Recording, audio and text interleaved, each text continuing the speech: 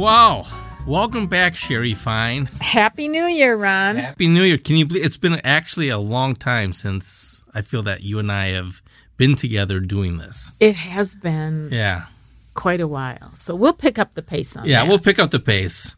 Happy New Year. So Happy New Year. We will definitely get together more often and try to get more of these out on a consistent basis. Let's do that. So with that said, it's a brand new year. Are you one to do resolutions? I just made one with you to do more. To do more podcasts, but nothing else? No. Yeah? I am not really a resolution gal, but I did make a resolution last year. And which was? I was quite successful. Well, congratulations. Thank you. My resolution was to drink more.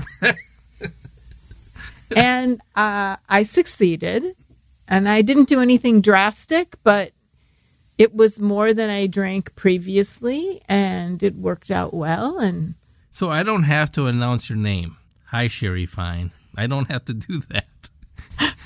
No, you don't. So and wouldn't it be Sherry F? Oh, I don't know. I've never partaked. Neither have I. I've just read about it. Oh, so maybe it is Sherry. I'm sorry. I gave away your last name. Did you make a resolution? I'm one that usually does not do a resolution. I try to better myself on a daily basis. Usually I come up short. I think that's just human. I think that's human nature. I think every time you want to set a goal and you want to get something accomplished, there's a chance that's not going to happen. And there's also a chance that it is. And if you really kind of put your mind to things, I think, yeah, for sure, you can get things done. Right. And I think sometimes with a resolution, even if you start it and stop, you at least started something that you intended. So. Right. But you don't want to give yourself unattainable goals. No. And I'm sure people talk to this ad nauseum all the time. We want to do this. We're going to do that. There's always the generic, I'm going to lose weight. I'm going to improve my intelligence this year. I'm going to get more fit. I'm going to whatever it's going to be. Right. And those are the go-to things that at least marketing campaigns seem to focus on. I mean, how many times do you see a weight loss commercial on TV all of a sudden? Exactly. And it's a good thing to think about. Oh, it's a great thing. I mean, it's always a good concept. Right. But is it feasible? And that's the question you would have to ask yourself a lot of times. Well, and I especially think it's a good thing to do, especially if it's not just about self-improvement, but maybe for some self-gratification, you're going to get busier doing something for others or participating and volunteering for a favorite charity or, becoming more active with something like that. It doesn't always have to be just about you, but I think if some of it's giving back, maybe you're going to give more in 2024. It's a great idea, and I think maybe that's what some people start focusing on is giving their time. What a great idea. It's a great concept. Yeah. And whether we do them or not, I think it's nice to set intentions sometimes as well. I think I'll take you up on that. So I think I will. My goal this year is to get myself involved with different kind of charities. That is a great goal. I like that. All right. I'm going to check back in with you about that. Now, can I do a charity that's kind of based on me? No. No, you cannot. So that won't work. That doesn't work. Let's have you support the Ron Berry fund.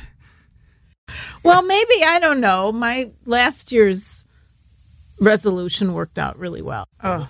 No, but you know what? Hey, it's an adventure. We'll get it figured out. I see other people seem to do this all the time, and I'm sitting here complaining about the fact that I have to do this just to get somewhere nice and warm. So go. Who am I? Oh, and she should go and get some sun on her toes and enjoy. Oh, God, yes. So yes. So we will do that. Absolutely. And you? Anything up? Nothing that exciting, no. So I kind of just eased into the year, and I think it's going to be a nice year business-wise. And I think that this weather, if it holds out, will make it such a short winter. I mean, here we are. the beginning of January. There's no snow on the ground. We can get around. You don't have to wear big boots. How about when they said that a cold snap is coming, and that means that the highs are going to be in the 20s? Now, for me, January means a cold snap is below zero. I know. We're so lucky. But I hear there's like a nor'easter coming. There is. But that's out east. Yeah, that's not. So your folks out east that happen just to randomly find us here in the Midwest online, boo-hoo. We're so sorry. We feel so bad for you New Yorkers and Philly people and anybody up and down the East Coast, the I-95 corridor, I think they like to call it. Right. So, you I-95ers, enough with that. Yeah. Who? So I have some questions about pets. I am just curious as to who in our country owns pets in terms of like the demographics of it and what kind of pets. Like I know families, I'm sort of assuming, have pets. Like children might have a pet, but it's under the jurisdiction of their parents. Right. And at what point do people stop having pets, or at what point is it better for people to have pets? And just kind of who it is. So I was looking up some demographics, and I also came across this interesting fact that most pet owners see their pets as part of their family, and many say they're on the same level as humans. Okay, you would have to define on the same level as humans. Now, I'll give you an example. Your house is on fire. Your mother-in-law is in the house, and your puppy is in the house. Both. So, who do you save, Sherry? Puppy. That's not a fair question. But you only have time for one. Well, I mean, you're on the same level as a human. Look, I've had pets my whole life. I've had 5 dogs, actually. I had one growing up. I had a Siberian Husky. Do you consider those pets, or did you, at the time they were living in your house, a family member? A part of my family. Okay. But at the end of the day, if it came down to, is it worse to lose a pet, or is it worse to lose somebody like a sibling, a child, a parent? Well, so my Google machine gave me this answer. Of all pet owners, 51% said yes, they value them as much as a human member. And 46% said yes, but not as much as a human. Oh, okay, so there it is. So there is a percentage of that. There is a percentage of that. Now, if we go to men said 43% yes, as much as a human. And 52% of men said yes, but not as much as a human.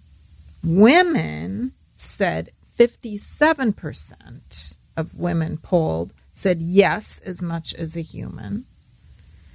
And 41% said yes, but not as much as a human. So women value their pets a little bit more. So what does that mean? That I think it's part of the nurturing. So 61% said yes, as much of a human as a human are urban dwellers. Okay? 37% said yes, but not as much as a human that were urban dwellers. 61% is really pretty high. But that makes sense to me because when you see people in the city that have, well, mostly you just see people who have dogs. They don't walk their cats. I'm talking about, I think because they have to get them out of their urban dwellings and have to go for walks and things like that, that they are so much closer to their animals. This makes sense to me. Suburban came up as 47% says yes, as much as a human member out in the suburbs. That's not huge and then differences. 50% in a rural setting said yes, as much as a human member, which I was a little bit, that one was a little more shocking for me. I thought rural would be lower because I associate rural with they have so much more wildlife, and if it's rural and it's farmland. That's interesting. I kind of look at the pet thing as For responsibility reasons? I would think you're starting off before you have kids. You bring in a pet. Well, not even response, just to have companionship. And it's fun to have a dog or a cat or whatever you're going to decide to choose.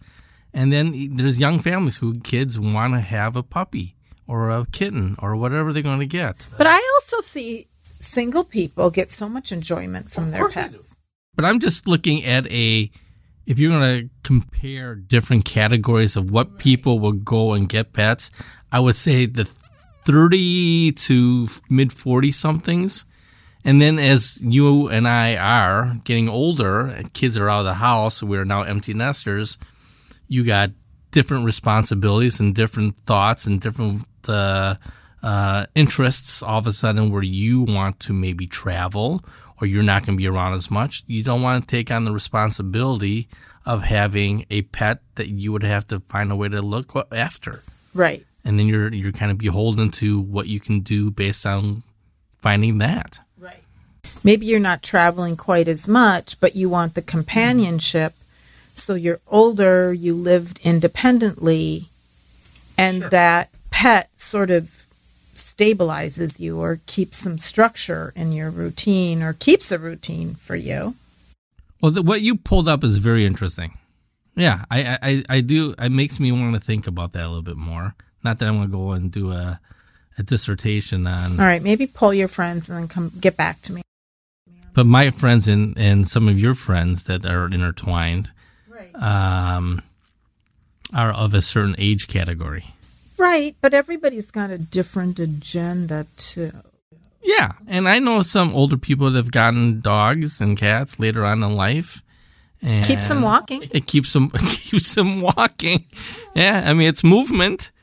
But it's, like you said, it's companionship. They miss the fact that the kids are no longer in the house, and they want to have that feel. I mean, we just lost a puppy a couple months ago, and it was 12 beautiful years with her, but we knew it was time, and we decided afterwards it's lonely without her, but to take on the responsibility of having another dog at my age, not making it sound like I'm about to go in a nursing home or anything, but we want to do things now. We're at that prime age where we can travel and we can go places. And what else makes it a very fine day today, Ron? Well, Sherry, I fired the last marketing guy I had. Yeah, we got rid of Andy, and now we actually brought in another guy, and I'm not kidding you. Guess what? His name's Andy.